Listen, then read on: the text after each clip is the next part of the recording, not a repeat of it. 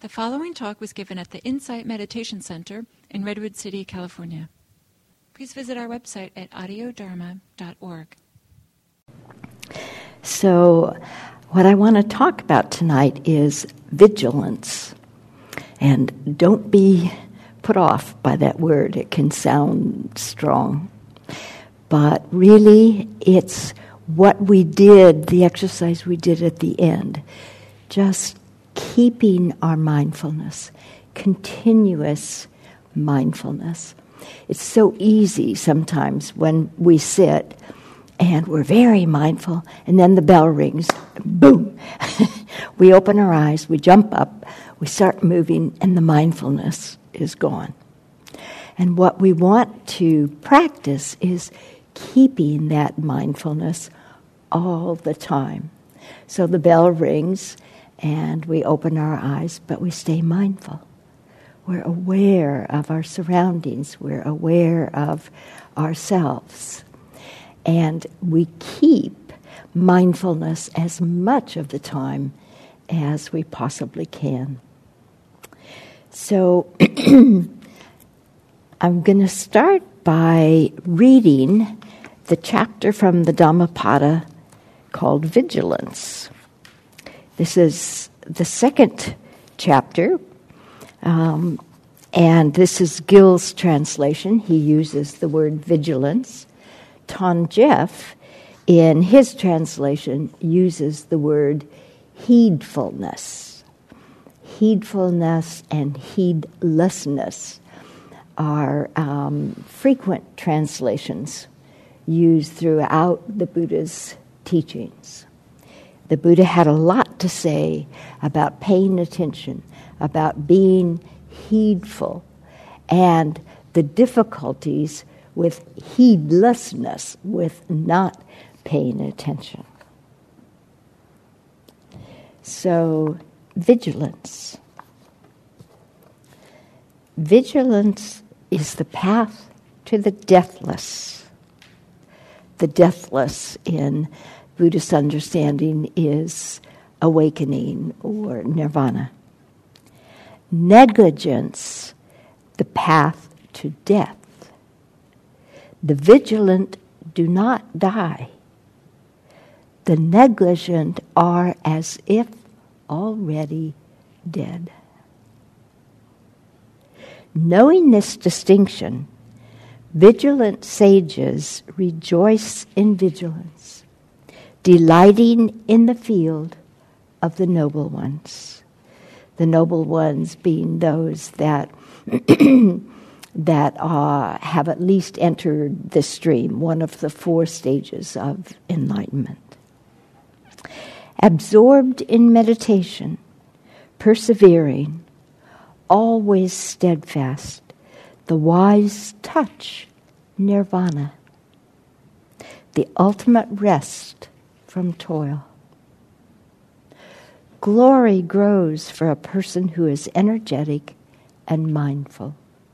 Glory meaning maybe admiration, recognition. Pure and considerate in action, restrained and vigilant, and who lives the Dharma. Through effort, vigilance, restraint, and self-control, the wise person can become an island no flood will overwhelm. Unwise, foolish people give themselves over to negligence. The wise protect vigilance as the greatest treasure. Don't give yourself to negligence. Don't devote yourself to sensual pleasure. Vigilant and absorbed in meditation, one attains abundant happiness.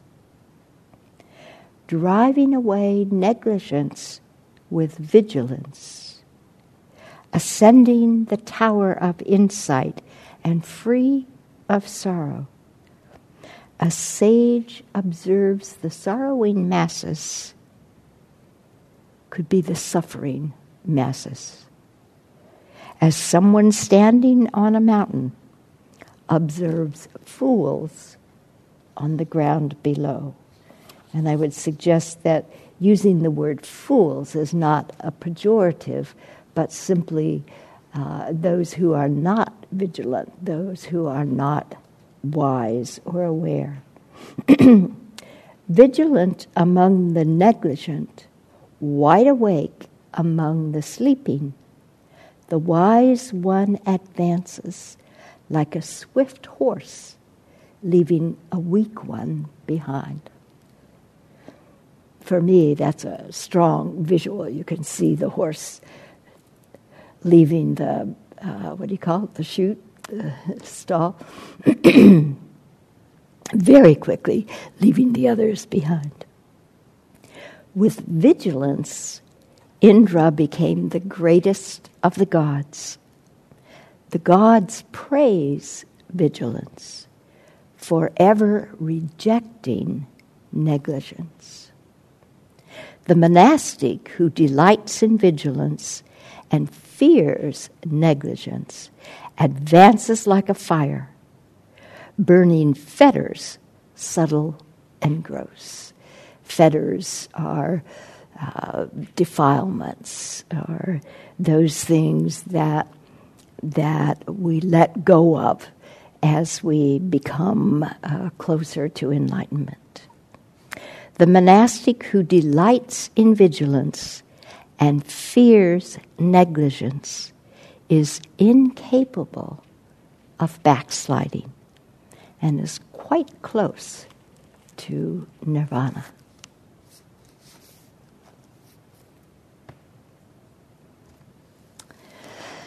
So, that's a lot to say about vigilance. A sustained or a continuous mindfulness, wakefulness, paying attention. Many years ago, I went to a weekend training that was somewhat based on the S training, and as we walked in the room, there were two big signs: pay attention. At the time, I was not involved in Buddhist practice, so I didn't know where it came from, but I thought of that so often. The people that put it together were certainly aware of the Buddha's teachings, and that was so outstanding. Pay attention. Be awake. Be aware. But I want to suggest not in a straining or striving way. Vigilance is not about being uptight and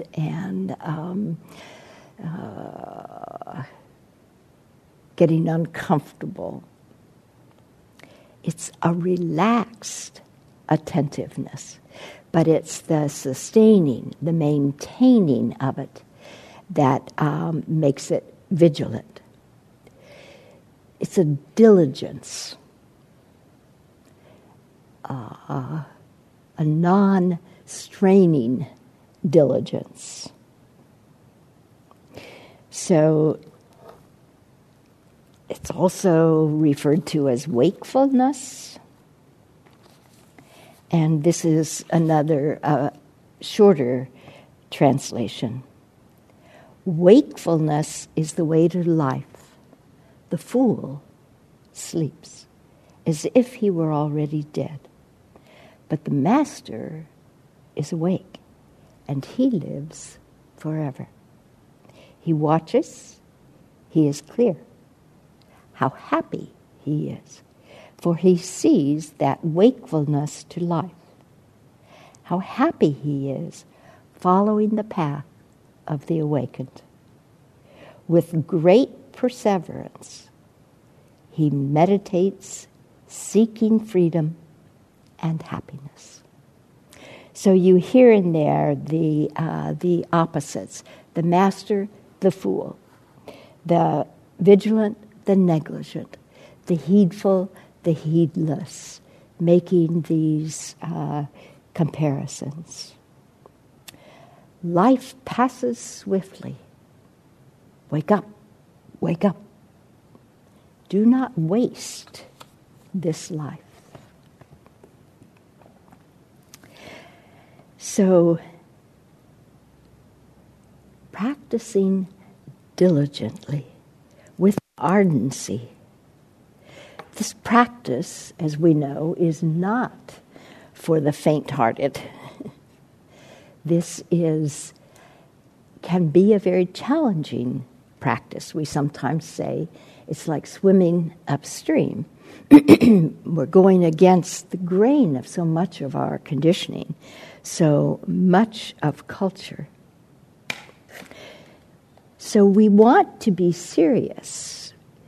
We want to be dedicated to the practice, but we want to be relaxed and joyful as well. And so sometimes it takes some effort, some knowing to balance those things. As we relax, we don't want to slump or become complacent.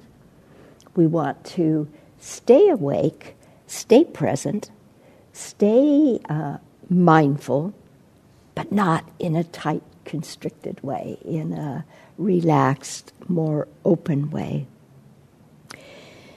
We want to learn to use the right amount of effort. And that's something that we all can work with. There are times when more effort is needed. There are times when it's appropriate to let go the effort and relax. And sometimes a wise teacher can help us, can point that out. Sometimes it's a knowing within ourselves what the right effort right now is.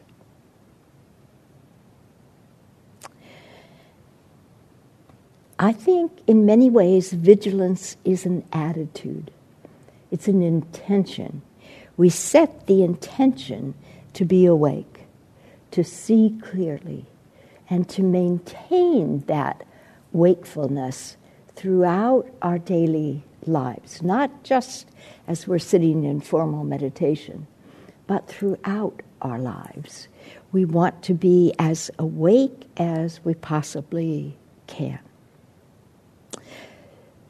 So one line said, living the Dharma. What do we mean, living the Dharma? What good is the Dharma if we don't live it? So we could talk about it in different ways. One is by following the precepts. We have 5 major precepts, and living the Dharma is following those precepts. Underlying those precepts, of course, is the idea of ahimsa, or non-harming, following the path of harmlessness, not creating harm for ourselves or anyone else. So the precepts in Buddhist practice, the precepts are held a bit differently than they are in other traditions, in that they are not seen as black and white. Do this, don't do that, in all circumstances. They are spiritual guidelines. They are for us to work with, be aware of, practice as well as we can, and know that life brings many challenges, and that there's no one size fits all. The other thing that in this practice we do is often state the precepts in the positive, and that can open them up and make them much more alive, I find, much more relevant, and much less right, wrong, good, bad. So the first one, of course, is that of not taking life. Or we say honoring life, respecting life, protecting life. And so living the Dharma is protecting life. Not just our life or all humans' lives, but all of life. Animals, plants, the earth, all of life. And that really opens up the precept, doesn't it? It's not just not taking life, but honoring, protecting all of life. So you can see that there are many possibilities within that and many opportunities to see clearly, to ferret out what is protecting life, honoring life, respecting life, and what is not. And you can see that it's not so black and white. The second precept is that of not taking what is not freely offered, not stealing. But when it's said that way, what is not freely offered, again, that opens things up. That makes it a little less definitive and a little more up to us to practice with, to be aware of what is freely offered and what is not. So I am one that picks up money that I find on the ground, and I walk a lot, so I find a lot, mostly pennies, but I find a lot. And many years ago, I found myself picking up a coin. I think it was on somebody's driveway or lawn or something like that. And before this practice, I wouldn't have given it a second thought. You know, there's a coin, I pick it up. I actually keep it in a jar and then give it to community services. But nevertheless, after this practice and studying the precepts, the next time I didn't just pick up that coin. It was on somebody else's property. It was somebody else's coin. It was not freely offered to me.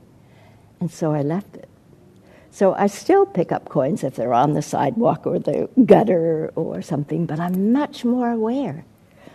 If they're on somebody's property or in a place that it's not so clear that it's just okay to take, I don't take it anymore. Now, it might seem like a small thing, in a way it is, but in another way, it's that honoring of not taking what is not freely given. It's a bit more mindfulness about what I take and where, and is that really okay? Somebody else might make a different decision, you know? That's not the point. The point is that we think about it. And what is our intention? What is our motivation for taking or not taking? And the positive corollary is cultivating generosity. And of course, we know there are many, many, many ways to cultivate generosity. And most important to remember that it's more than money. So often we find ourselves limited to thinking about generosity in terms of money. And that's part of it. But our time, our talents, our attention, doing something that somebody else would like, whether we want to or not. There are many, many ways to practice generosity. And we get lots of opportunities to look at that. The third precept, sometimes it's talked about as speech, sometimes as sexuality. we'll say speech for right now. So basically using wise speech, not using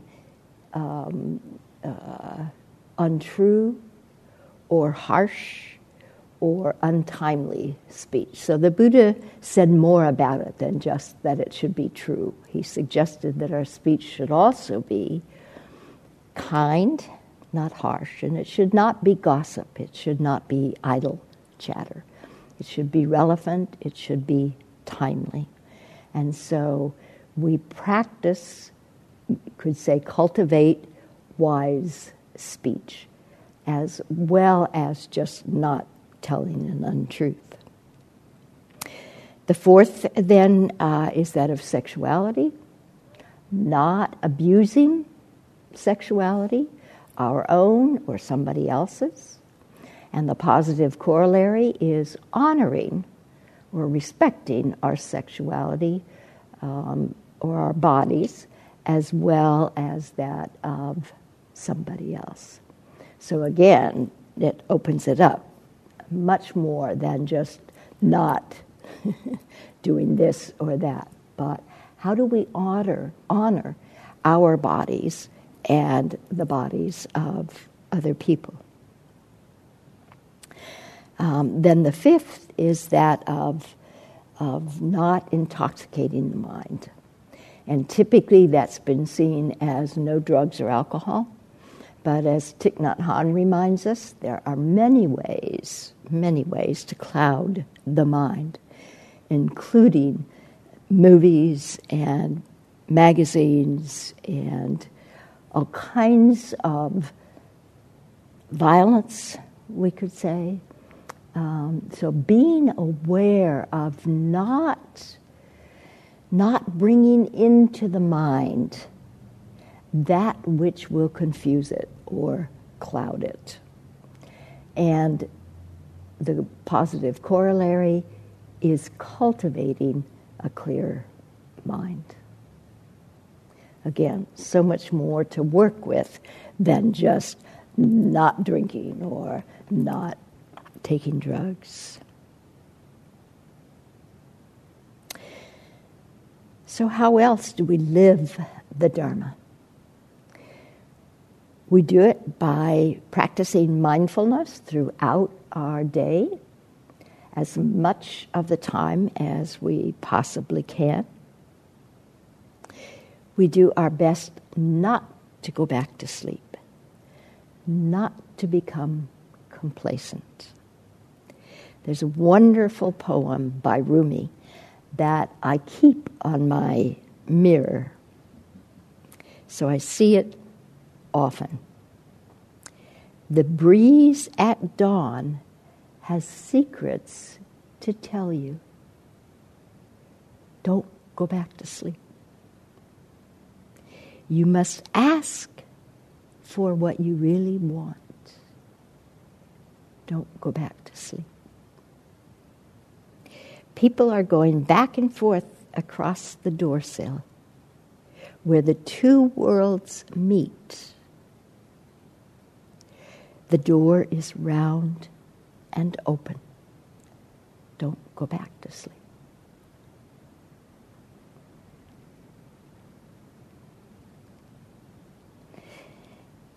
So for a long time, I pondered, what does it mean you must ask for what you really want? I didn't quite get that. And then I realized that we must go for what we really want and not waste our time with things that are superficial, that are temporary, that are not the main goal of our lives. So if our goal is awakening, enlightenment, nirvana, whatever we want to call it, then it's important we keep our sights on that and not let ourselves get distracted. There are so many distractions in this life, So many things that draw us. And of course, all of our advertising, so much in our culture is trying to pull us away from a goal like that, trying to tell us we need this, we need that, we deserve that, we must do that. It can be a real challenge to stay the course, to not be tempted by all the things that are calling to us.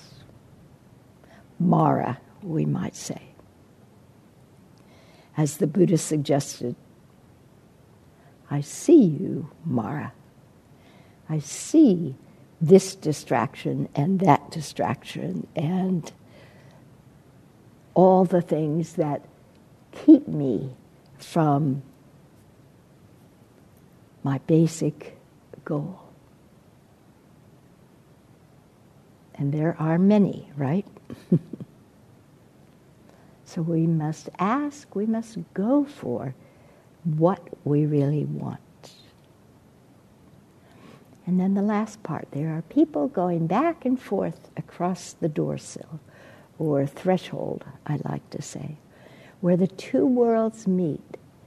The door is round and open, not so distinct, not life and death, but much more open. Birth and death both occur within life. And if we stay awake, if we don't go back to sleep, we see the deathless. We see birth and death within this life.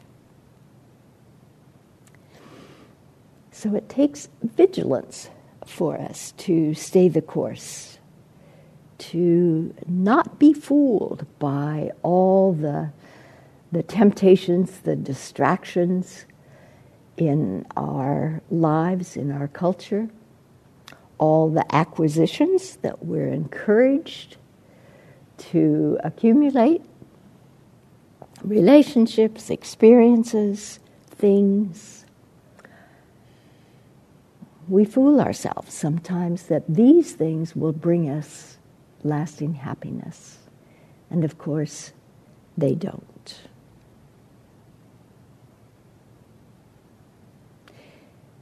We talk about restraint, and sometimes I think people are put off by that word, restraint. It can feel like denial.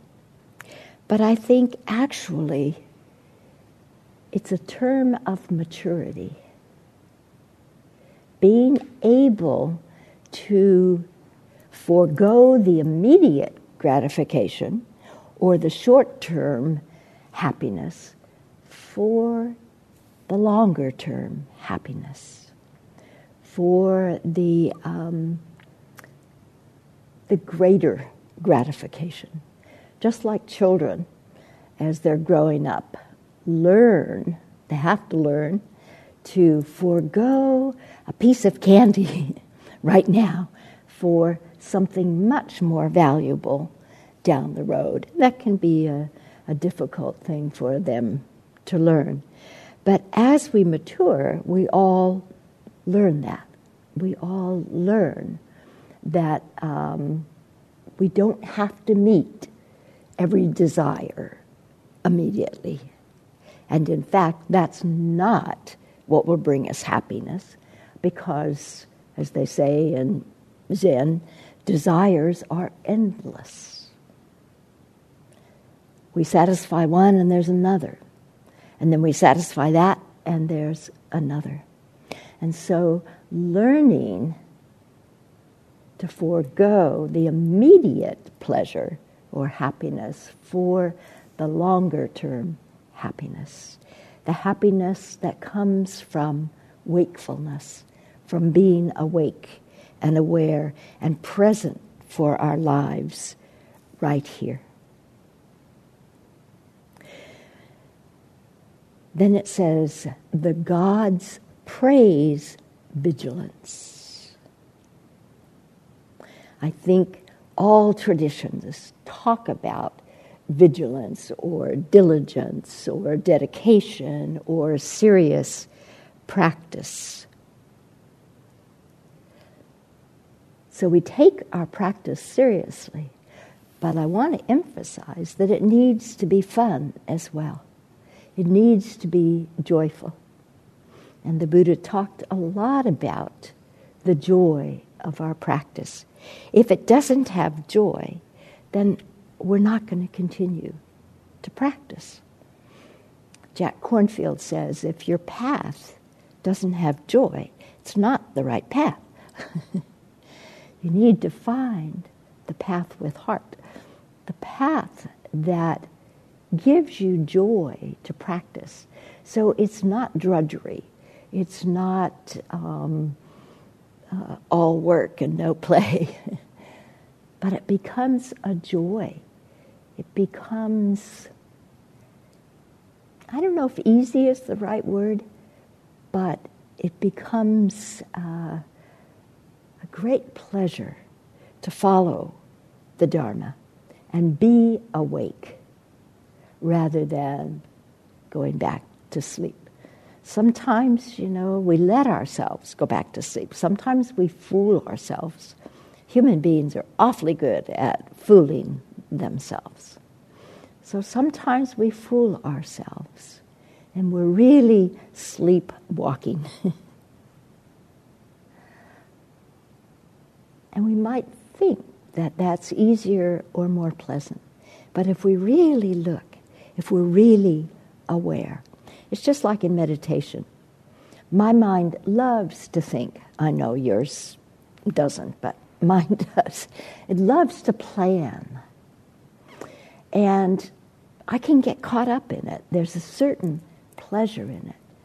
But when I realize that I'm thinking, that I'm lost, that moment of waking up is actually so much more enjoyable than all that thinking that I was doing. But I have to be reminded every time I wake up, oh yes, this is actually better than being lost in probably what I have thought 100 times before. So remembering that being awake, being aware, being present is actually much more pleasant, much more enjoyable than being asleep. So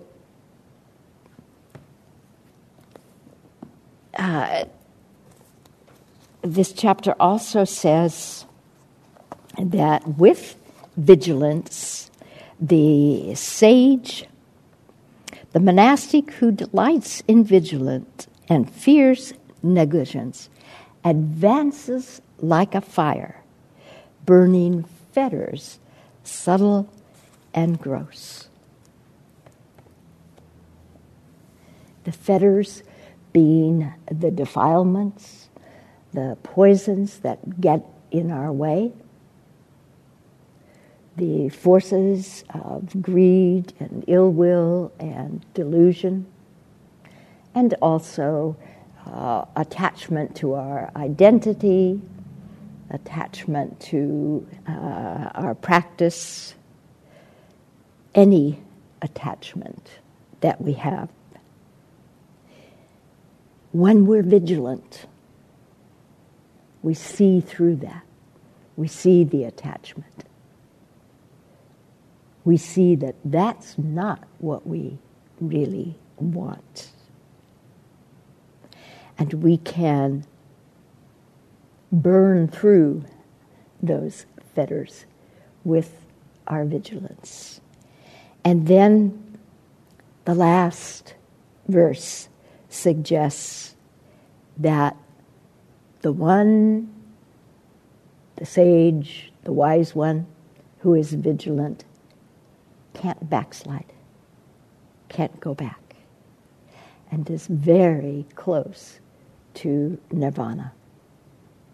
I find that inspirational, a great promise, very motivational, that practicing vigilance, being wakeful, being aware, being heedful, can bring me very close to nirvana.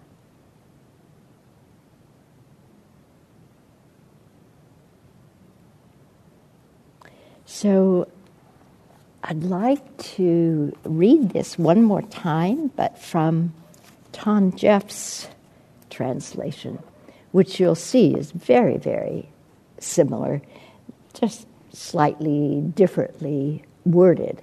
And as I said, he uses heedfulness instead of vigilance and heedlessness instead of negligence. So, heedfulness, the path to the deathless. Heedlessness, the path to death. The heedful do not die. The heedless are as if already dead. Knowing this as a true distinction, those wise in heedfulness rejoice in heedfulness, enjoying the range of the noble ones.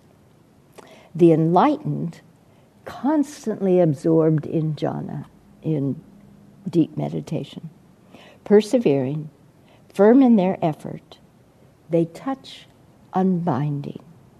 And Tanjef calls awakening or nirvana unbinding. The unexcelled safety from bondage. Those with initiative, mindful, clean in action, acting with due consideration, heedful, restrained, living the Dharma, their glory grows. Through initiative, heedfulness, restraint, and self-control, the wise would make an island no flood can submerge. They're addicted to heedlessness, dullards, fools, while one who is wise cherishes heedfulness as his highest wealth. Don't give way to heedlessness or to intimacy with sensual delight.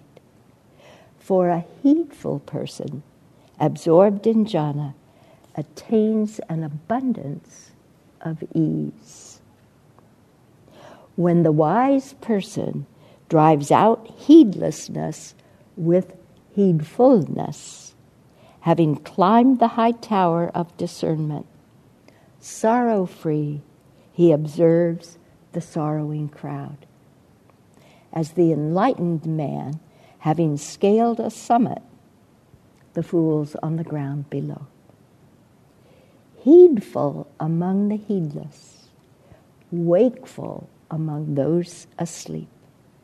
Just as a fast horse advances, leaving the weak one behind, so the wise. Through heedfulness, Indra won to lordship over the gods.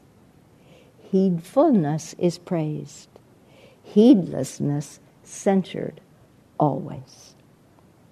The monk delighting in heedfulness, seeing danger in heedlessness, advances like a fire, burning fetters great and small. The monk delighting in heedfulness, seeing danger in heedlessness, incapable of falling back, stands right on the verge of unbinding.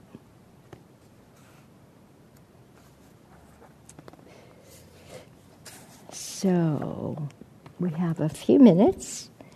I wonder if you have questions or comments.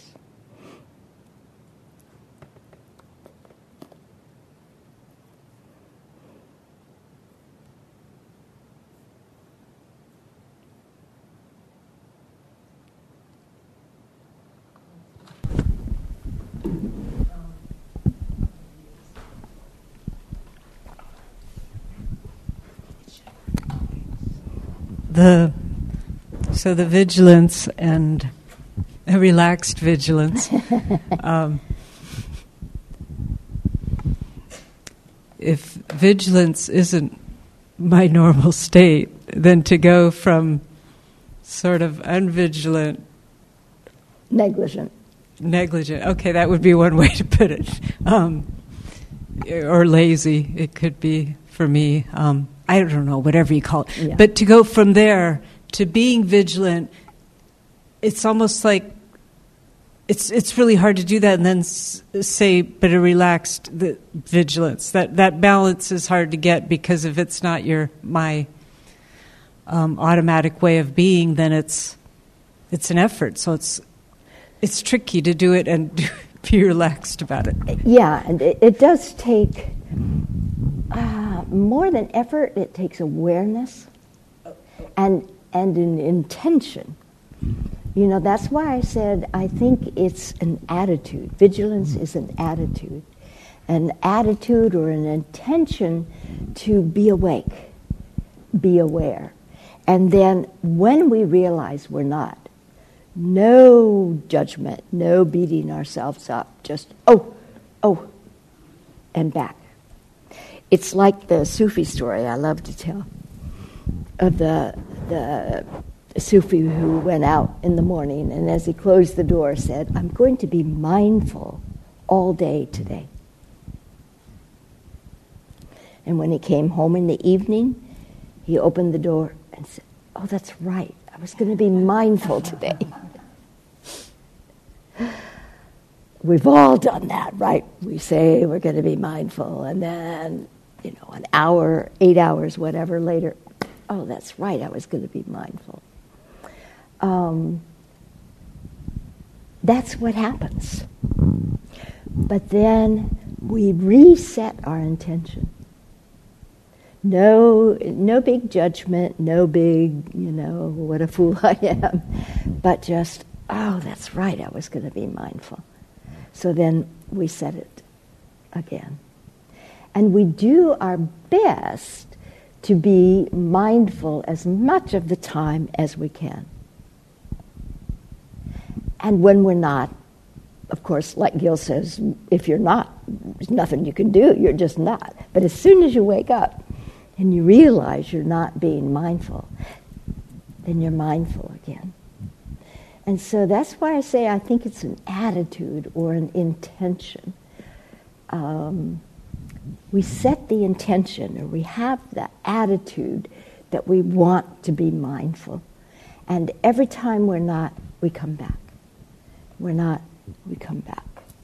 So yes, it takes some effort, but I think it takes more the awareness and remembering, as we say. We have to remember to be mindful. Does that help? We'll see. Good point. Yeah, the thing about that striving and struggling, it can be so tight. We actually get in our own way. Every time we're hard on ourselves and I gotta. Well, that tenseness, that tightness tends to make things worse. Doesn't, in fact, help us to be mindful. So that's why I say we set the intention, and then when we're not, when we realize we're not, of course, then we are again. And so, learning to enjoy that moment of waking up rather than berating ourselves for the time that we weren't. Thank you.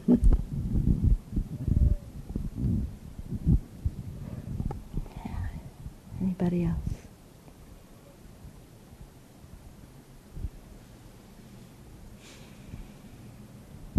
I hope it doesn't sound daunting.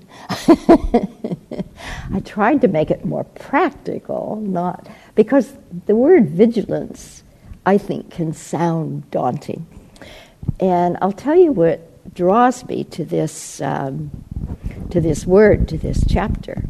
Many years ago, in here, I believe, before Gill's translation was published, there was a class, it might have been a Sati class, I don't remember, but anyway, we had just manuscripts of the Dhammapada. It was not yet published.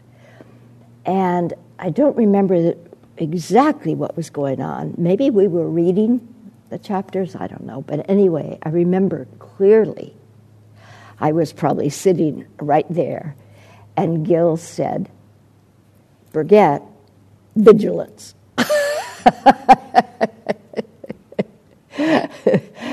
Clearly a message, right? So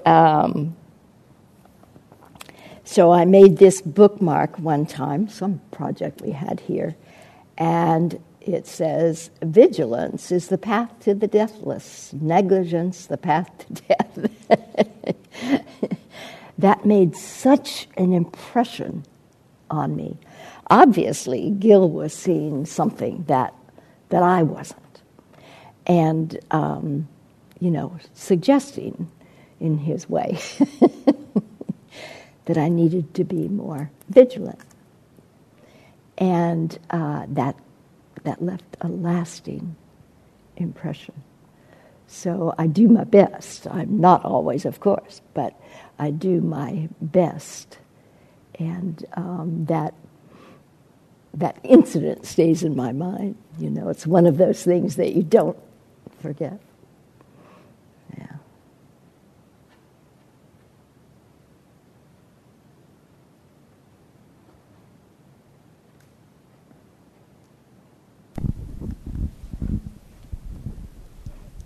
It's my second time here, and I brought my friend Jasmine. It's her first time here. I just wanted to say thank you for your message and for including us and being open to the community practice.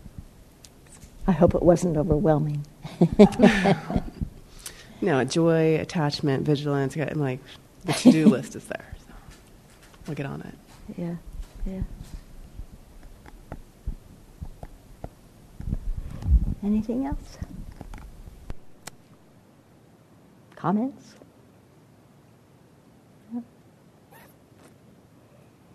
Well, we have a couple minutes. Let's sit quietly and pay attention.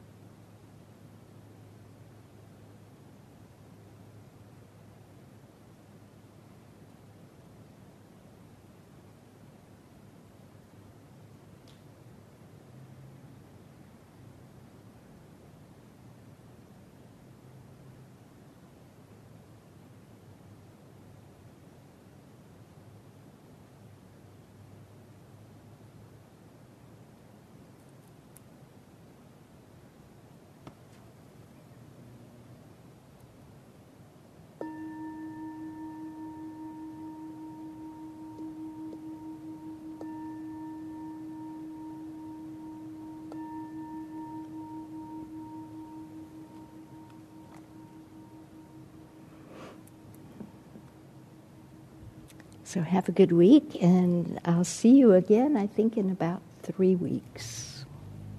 Thank you. Thank you. Mm-hmm.